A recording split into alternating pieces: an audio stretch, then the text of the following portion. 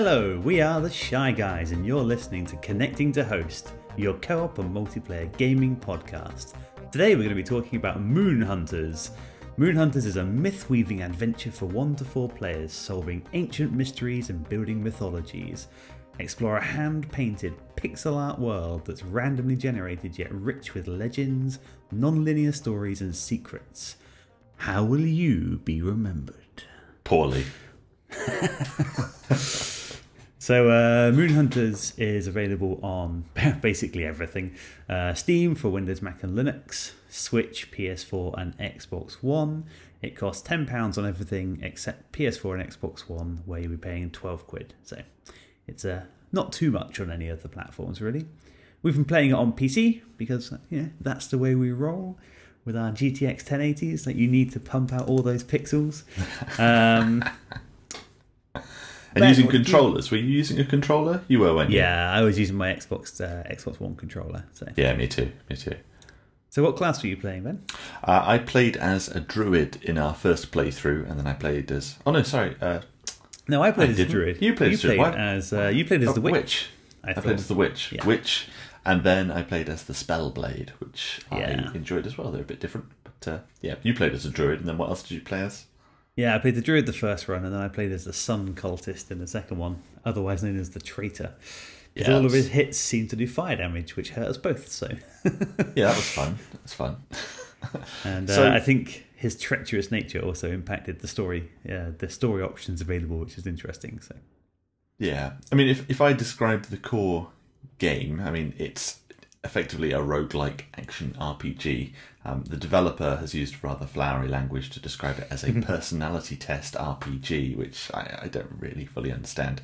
The plot is that one day in the fantasy land of Isaria, the moon does not rise, and the moon is the source of all magic and spiritual power, so it imbalances the world, and the game's heroes must set out to restore the balance again.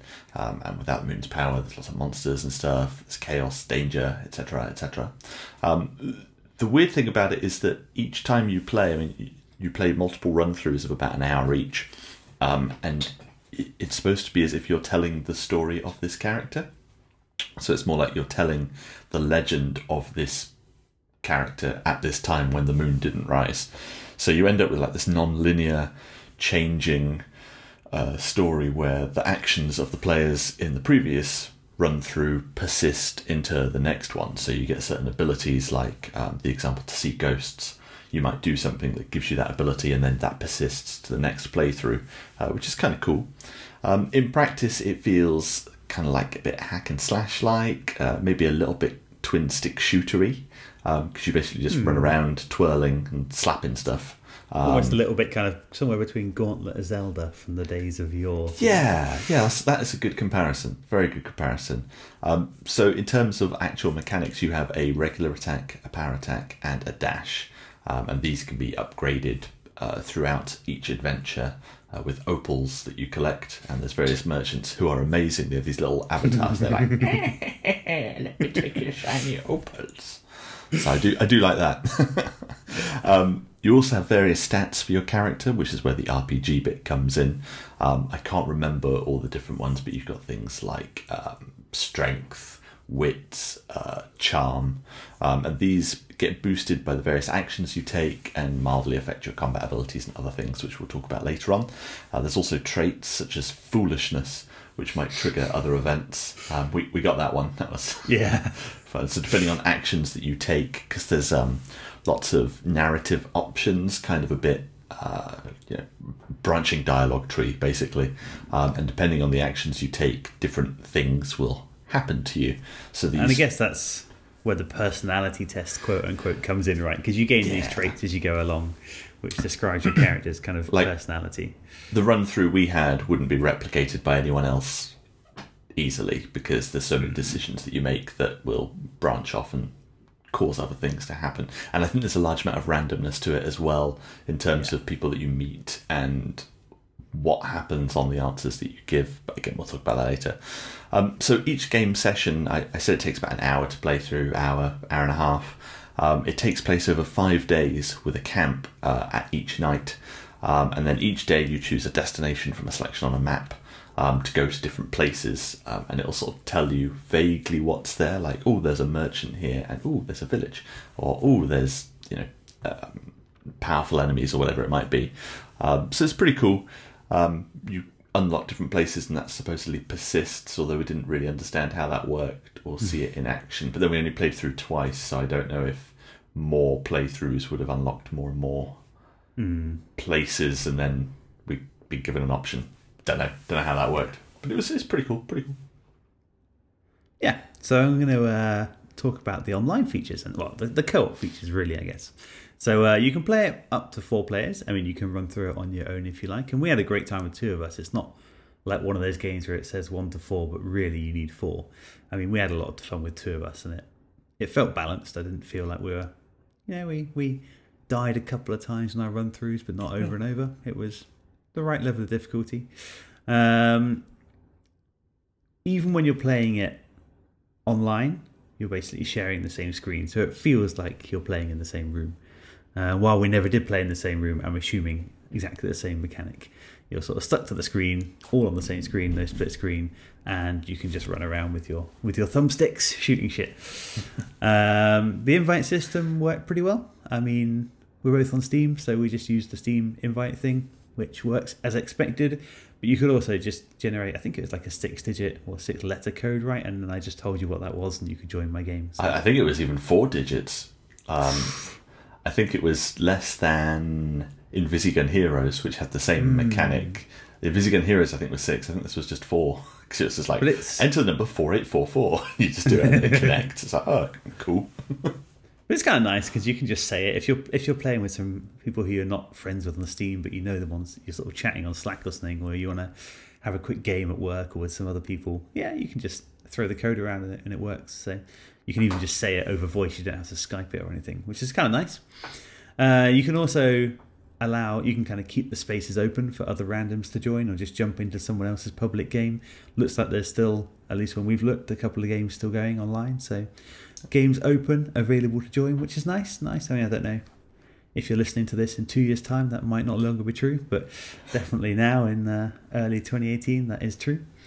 And do you know if it works like cross-platform? Because obviously it's just launched on Switch recently, so I'm wondering if, because presumably using like their own server thing, if they've got like their own invite codes, I wonder if there's a lot of people online at the moment just because a lot of people are playing it on Switch because it's just arrived there in the last couple of weeks. Maybe that's a good thought. And to be fair, I mean, I think it's not like Rocket League where if you're playing on Switch and they're on PC, it's not really fair. At least if they're in handheld mode, sitting on their couch. But here, it doesn't matter. Like you're not going to be disadvantaged if you're playing with Switch players. So I think if they do it, that's a good thing. What is pretty cool, I guess it's part of the multiplayer specifics, so I'll just bring it up now. But something that we discovered in our second run through was when you make a lot of decisions in the game, so when there's a dialogue choice, or do you wish to go inside this temple, or do you wish to kick the old granny in the face, or help her across the road? Kick her in the face. That's why you never be the leader. No. But when you make those decisions, you actually vote as a party.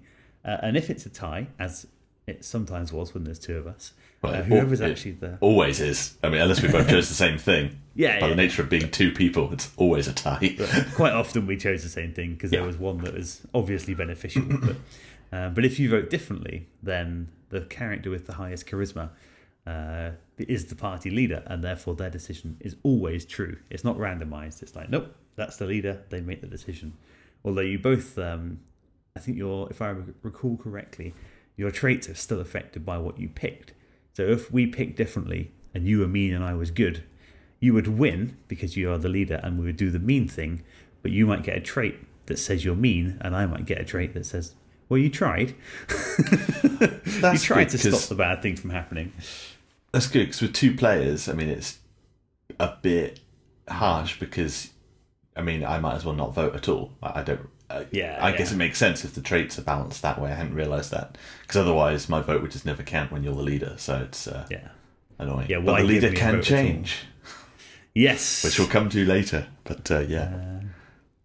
I think that pretty much sums the whole thing up. I mean, there is a lot to it in terms of quantity, but it's not it's not a hugely complex game when you're playing it. And there's a lot of meta game going on, which is complicated, and we'll mention that a bit later. But the game itself, like you say, lots of running through levels. I thought it was interesting that between the stages, you get to pick where to go next. So the whole game is broken down into 5 days, like you mentioned, and that each day is kind of broken down into one or more locations. So you start off in a location, you might go around and kill everything, find a merchant, hit some random events that happen. Oh, this guy who's looking down a well, what do you want to do? And then when you get through all of that, sometimes when you get to the end of the level, I didn't know if there was a rule or if it just happened, but there's some kind of day-night cycle, I think. So you kind of, hey, it's the morning, you get through this map. And it's the afternoon, you get through this map. Now it's nighttime, so you have to rest at the camp. And that's something, I guess, which we'll talk about in a little bit, but you would rest at the camp, get some options what you do there, and then you start the next day. And then the game just ends after 5 days, which is also quite interesting. It's not typical roguelike where you play until you die. This is, nope, you play for 5 days and then that's it. Then that's it. Yeah. And there's like a boss fight at the end. Oh, was there both times? It was both times, yeah. And there's different endings depending on what you do in your playthrough.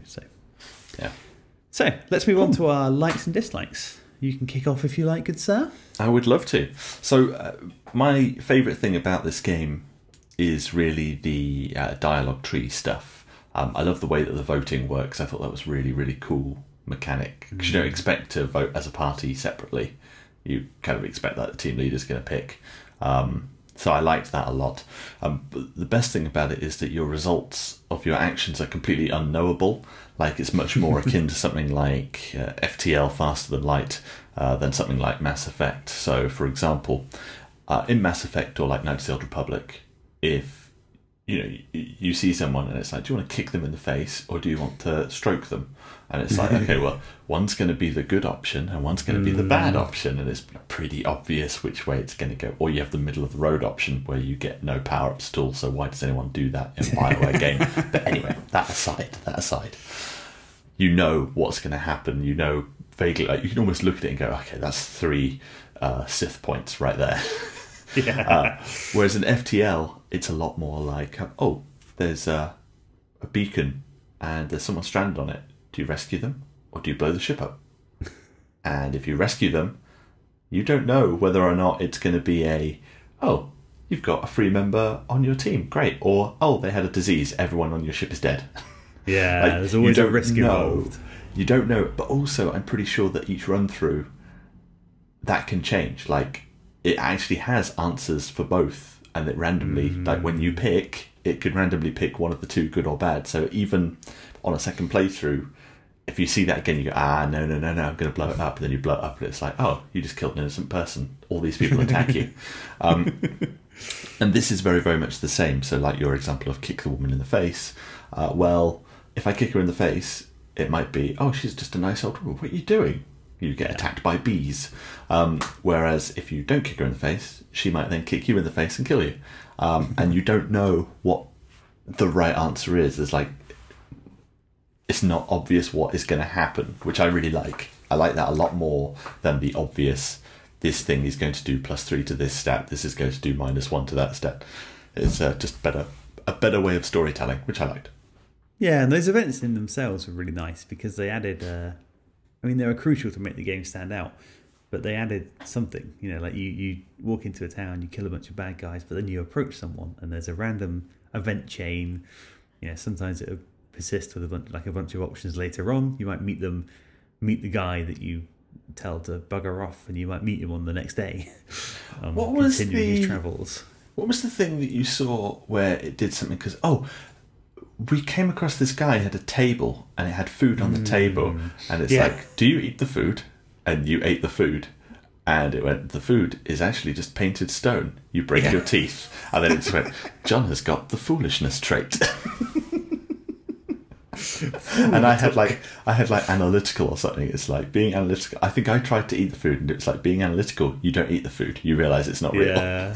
So it's pretty cool stuff like that. And there was no need for that to be there. It was just world building, which is pretty cool. Yeah, really nice. Like, it really makes the game. These little event chains make you. Yeah, that's the that's the personality test, I guess. But like it wasn't that, but it did make it a lot of fun, which is all that really matters in a game, right?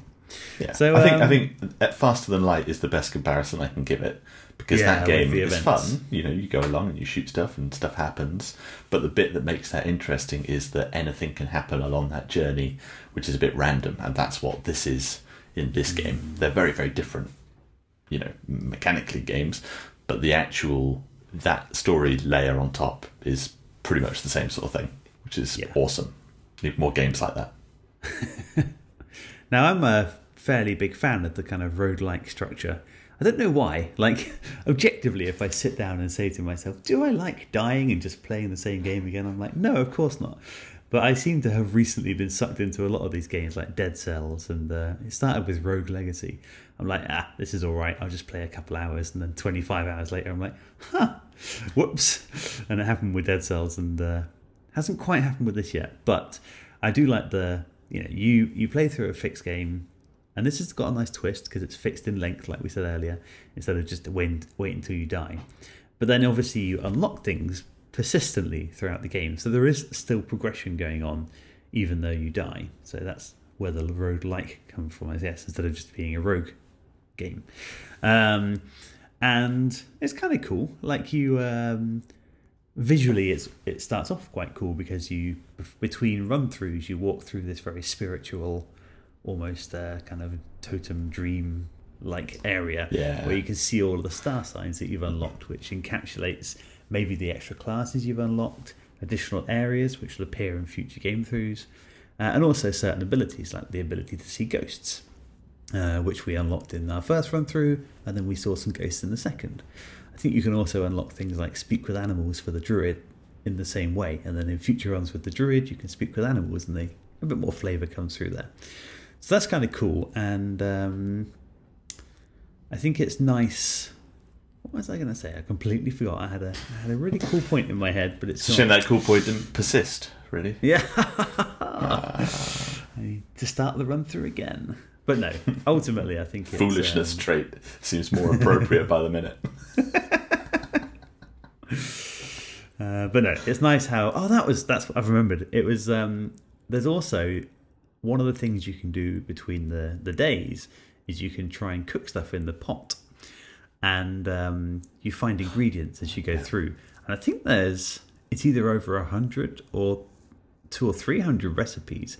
I mean, we only made a handful, like half a dozen of these recipes, but you can mix ingredients and then you get some effect at the end. So you unlock a kind of recipe book, which also persists through all the runs. So there's a lot of stuff there. I don't know if you'd ever get to a point when you've unlocked all of them, but you can have a lot of fun exploring, and then you can find a good match of ingredients. Hey, this gives me loads of strength between rounds. Cool, I'll do that next time I'm the fighter, But it's also random, like the effects, because I'm going to talk about that right now. In fact, I'm going to talk about campfire stuff. So the whole campfire mechanic is awesome because you get to choose from a range of activities. Like you might stand watch, or you might go hunting, or you might just wonder at the stars and try and increase your comprehension of it. I think only one person can do each at a time, so you can't have two people go off hunting. The only one that you can all do at the same time is resting, where you literally just go to sleep. And it's really cool because you can do different things, and it shows you like this might affect these abilities here. So hunting affects like your strength and something else, I forget what it was, might be charisma. So you sort of choose these things, and then a random event will happen. So you might gaze at the stars, and you might go, you discover a new star. Your intelligence goes up by 10 points. Or it might be, you contemplate, but you fall asleep because you're bored. Your intelligence goes down 3 points, but your restfulness goes up, whatever. I can't remember the exact things. But it was pretty cool, because again, you get that sense of randomness. Like you're choosing a path, but it doesn't happen. It's not like a fixed thing, like, if you do that, you get +5 in this, +3 in that. It's still random in those bounds, which is kind of cool. But that's also where the leader of the group thing came up, because I hadn't even realised that was a thing. And then you upped your charisma by standing watch or something, and an event happened, and you answered a riddle, and your charisma went up. And then it said, John is now leader of the group. And I was like, what the fuck? What's this? So then the next night I did the same thing that he did. I stood watch, so my charisma went up so I could be leader, because I was like, I'm not having him dictate the options we choose. I want to punch the old woman in the face. So by golly, we will. I orchestrated that, because on that run through I figured out the leader makes the decisions, because we tested it a little bit. And then beside each of the options in the camp, I think it tells you either the base benefit, which you're guaranteed to get, or the most likely outcome. I'm not sure what it shows you, but so I saw one and it's like, oh, +3 charisma, and then if you mouse over charisma or use the cursor over charisma, it's like determines the party leader. And then I was like, aha, that's when I realized that this is the leadership mechanic that so I was like, I'm just gonna go rest, Ben, because I don't think the hunting's for me this time. And then it's like, you are the party leader. But then you got it back because your charisma was naturally higher anyway. So yeah, as in real life. Keep dreaming, my friend. Wah, wah. But yeah, the campfire bit's pretty cool, because it's a nice break between the other parts of the game, and it's just really cool that you can do these different things and change your stats a bit, and like you can physically see your character leveling up and getting better at stuff, which is nice. But there is also a lot of story stuff there as well, like a lot of options. Like sometimes you get ambushed at night and you might reason with the people, and if you're successful then stats go up. Yeah. But like you say, you can do all the cooking stuff, and I think there's a large amount of randomness to that as well. Like the effects of your cooking, again, might be between certain bounds, but it might be like you get between +5 and +10 stamina, and then it's basically just a dice roll to choose how much you get. So it's cool. A lot of scope for repeated playthroughs. Yeah, it mixes it up quite a lot. Didn't mention the V word this time. I'm not going to say it. No, not today, because I'm going to have my second like to be the overall aesthetics and feel of the game. So I mean, initially, obviously, you can't miss the pixel art, and I'm a little bit like you. Like in my heart, when I see a game which has pixel art, I'm a little bit like, meh. Yeah. But sometimes it's done really well. I mean, it's just overall, I'm like a bit worried about pixel art, and I think I'm worried it's not going to hold together very well. But it does in Moon Hunters, and I would say it like it does in Dead Cells. I think it holds together really well in Dead Cells. Maybe this doesn't hold together quite so well, but it's still a good looking game, and I bet it looks really crisp on the Switch. You know what I like most about the pixel art in this game is the colours that they've chosen. Yeah. Very soft, pastel-y colours. Like when you're running through the desert scene, it just looks beautiful. Really spot on colour work. Now, there's not much detail and stuff going on, but what is there is just very, very nice. Really good for screenshots. Looks really nice. And they've got like that dynamic lighting as well. And I love it when you take a game with pixel art, but you add modern stuff to it. So you get like proper light emanating out, and it's all pixelated and cool. Yeah. It's like, ooh. And it's just a filter on top. It's nothing difficult. It's just, it makes it look way more advanced than it actually is, which I like. But you say it's not difficult, but it is quite clever, because it is a proper lighting system. Like if there's a pillar in the world, then it will cast a shadow / block the lighting. So I mean, it's a bit more than just like a round glow over the character. It's that cool. You see it in a few games nowadays, like dungeon crawly 2D games. But I do like that effect. You're right. It's pretty cool when you walk up to a pillar with a torch and you can see the kind of the absence of light. I guess it's shadow, but the whole world is the same color apart from the bit lit up. So, but it's cool. I like it, and it's a nice effect. And I think the event art is very. It's a little bit. It's kind of slightly weird because the event art's obviously kind of hand drawn over top of the pixely thing, so it's a bit of a different art style. But I do like the event art because it really evokes the sense of what's going on and who you're talking to. And like you say, you walk up to a trader, and then the little pixel art's lying on a rug or something, and then you get this picture of this snarly old woman like, what can I help you with?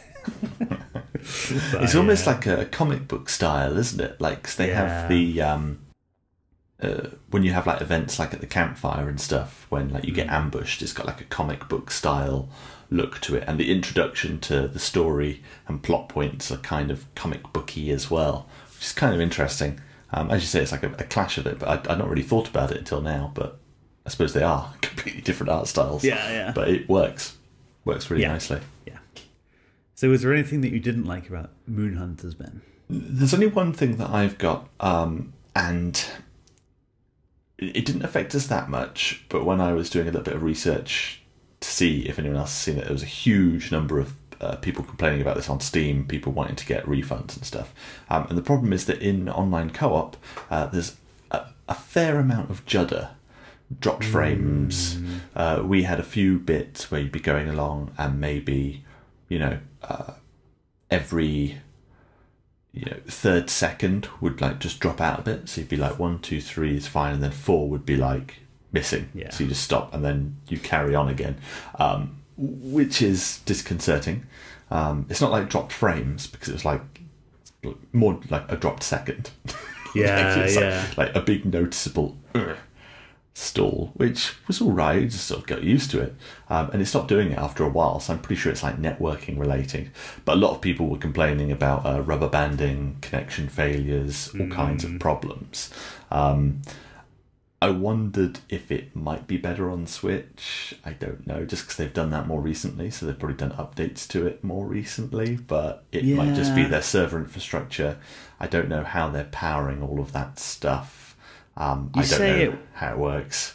You say it wasn't too bad, but it was pretty jarring. Like, it did a little bit put me off long repeated play sessions, because it's kind of like you say, it's weird because it came in phases, right? You'd be like, no, it's been 5 or 10 minutes of this stuttery frame dropping, and then it goes away and it's fine for 5 or 10 minutes. But my gut feeling is that they don't really have any network prediction, and I guess this makes sense with a small team, presumably, given the style of game. But I think it's a bit like when you play a fighting game like Street Fighter and they've got networking codes. Like, either it can stay in sync or it will stop to wait to stay in sync, because in a Street Fighter game it needs to, right? You have to, it's all about frame accuracy, so it does the best they can to stay in sync, and if it doesn't, it just waits to catch up.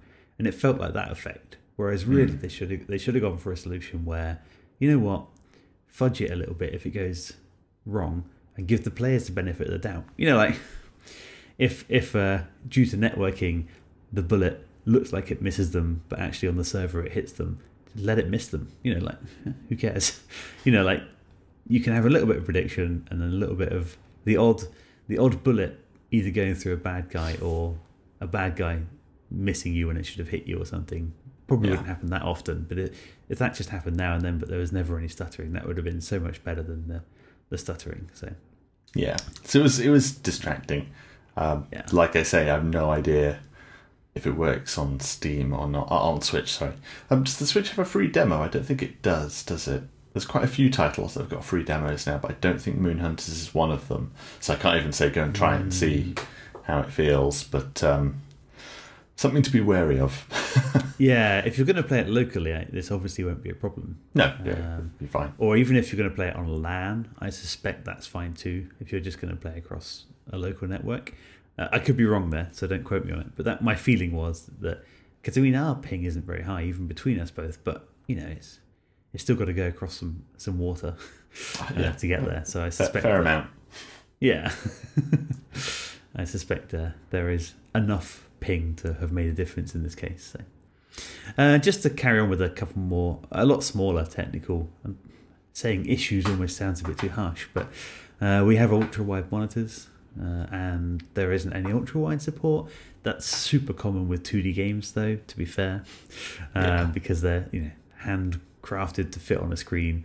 And if you get to the edge of the world, and also, I guess it's super complicated if I'm on a widescreen and you're not, and we have to try and limit character movement to the screen. That's probably the reason why, because there's no reason why it couldn't work. It's not like something like Cuphead, where you have hand-drawn, it's for this aspect ratio.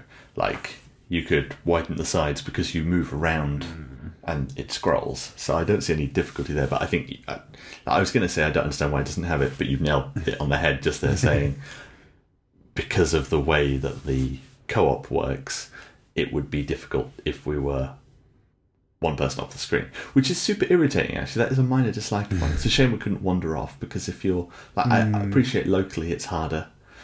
You don't want to do that, maybe local co-op, but online co-op, it's like, why do I have to be bound to where John is? Yeah, But yeah. I guess then you get into all sorts of trouble of if I meet a trader and talk to them, but you're nowhere near, but then you have to make dialogue choices. So I get it. It's the easy option. Put it Yeah, that yeah. way. But yeah. But and it's also, I mean, it only happened once, so it's not a huge issue. But we didn't take that many screenshots. But there was one occasion where you actually hit F12, right? Take a screenshot. Oh, this would be cool to put on the show notes. And then you just disappeared because the game crashed. So that was a sad moment, and we had to restart the run. But I don't know if I have the screenshot either. And I guess one of the side effects of it, I mean, I can't get too upset about not supporting ultra wide because I understand we're in a minority. You know, as a developer, you don't do stuff to support the 1%. You do it to support the 99%. But it was slightly annoying because all the Steam overlay pop-ups, when you have a game like that, I don't know exactly what, you know, I could probably figure it out, but I'm not going to. But like think about what's going on. But the game obviously takes up the middle 3/4 of the screen, so there's just black on each side.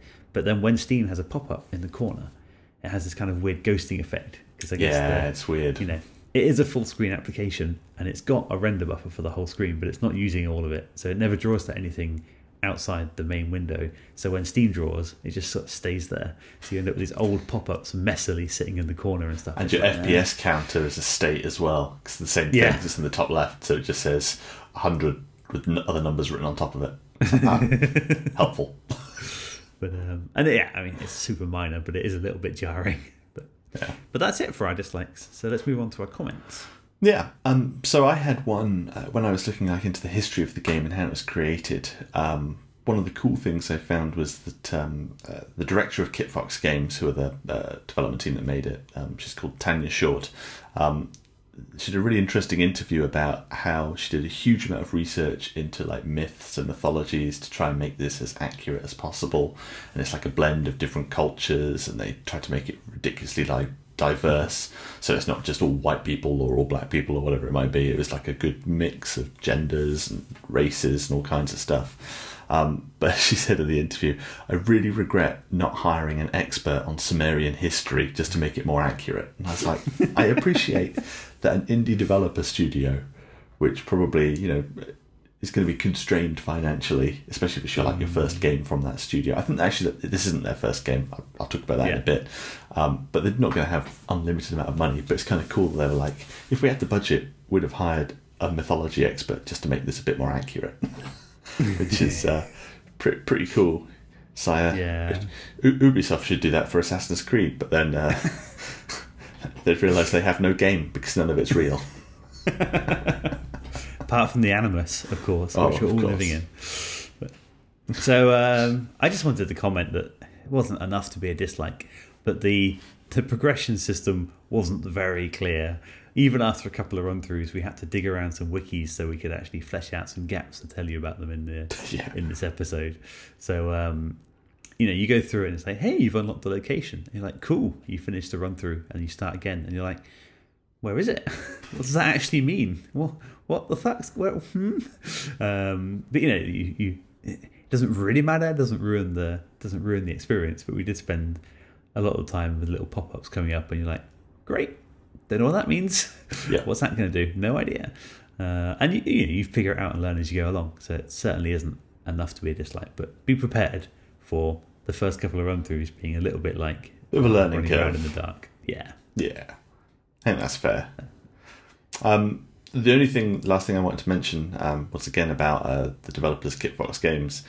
They're quite interesting. They've got a few interesting games. They did Shattered Planet, which you might have heard of. The Shrouded Isle, which I just started playing recently, which is an awesome... it's basically Reigns, you know, the card game. Yeah. But instead of being a king, you're like the head priest on an island, and then you pick people from different families to help prepare for the Harvest Festival, and then one of them gets sacrificed to the gods. And it's a really cool way of doing it, but the art style is the thing that's cool about that, is that it's all just two colours, like monochrome. The default is like a yellow and black. It looks really striking, but you can change it to different things. But the thing that I wanted to mention is they're currently working on a new game called Boyfriend Dungeon. I've heard of this. Which they refer to as a shack and slash, where you date your weapons. Like the swords that you use are actually people that you can date. And it's coming in 2019. I watched the trailer and it looked absolutely fucking mental, but I'm intrigued. So that's one to look out for. That's so weird. Shack and slash. Yeah. Someone came up with that pun and then built the game off it, I'm convinced. They were just drunk one night and went, let's do it. Let's make this game. Sounds like us. Yeah, pretty awesome. Cool. So we always wrap up by saying whether we would play it again and whether we would recommend it to others. So kick us off, Ben. I would like to play it again. To be honest, part of me would like to play it single player. Like, I feel like I missed out on a lot of the plot and stuff that's happening. Like, I didn't really get a sense of the story and the mythology. I just kind of like powering through each run and doing stuff, which I'm not sure is the fault of the game or whether I just wasn't reading it or because we were chatting and doing other stuff. And that I'm kind of tempted to buy it on the Switch and just play it single player, and then I might play it online again. I guess it was good. Would I recommend it? I think I would. I mean, it's £10.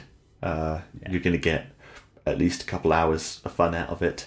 If you're looking for something a little bit different, if you like the sound of the stuff that I mentioned about the faster than light style dialogue trees and all that kind of thing, the RPG element's pretty awesome.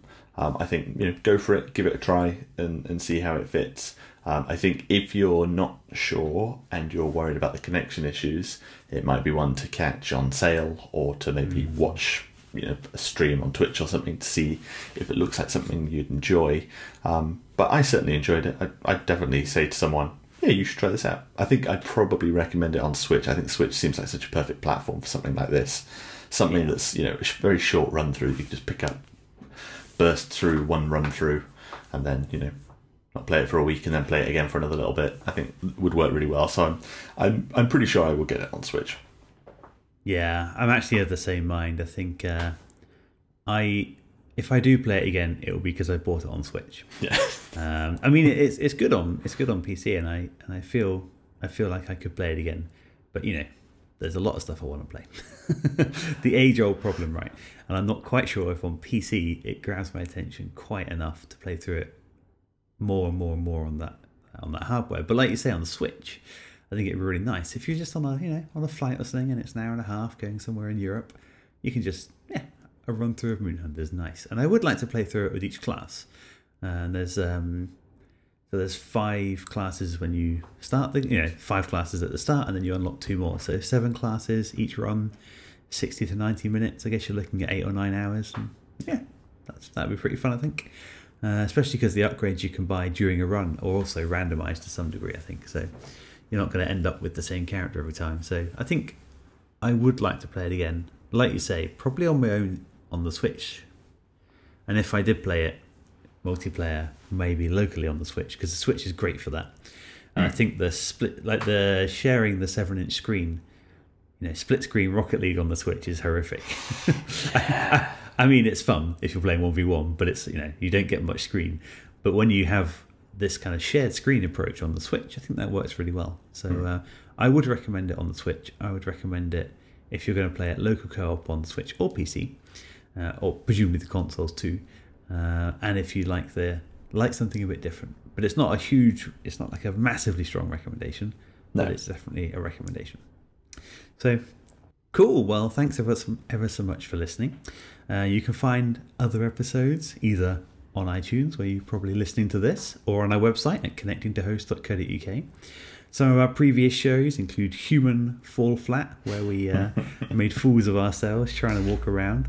PUBG, which we are made fools of ourselves falling around the place. What's the pattern here? Yeah. Invisigun Heroes, which you were pretty good at. When I was drunk. And Mario and Rabbids Kingdom Battle, if you happen to be of the Switch variety. So join us next time when we'll probably not be talking about Shadow Warrior 2 again. And if you have something you would like us to play, then please leave us a message on Twitter at CTHcast. And if you like the episode, head over to iTunes and leave us a review. Thanks ever so much.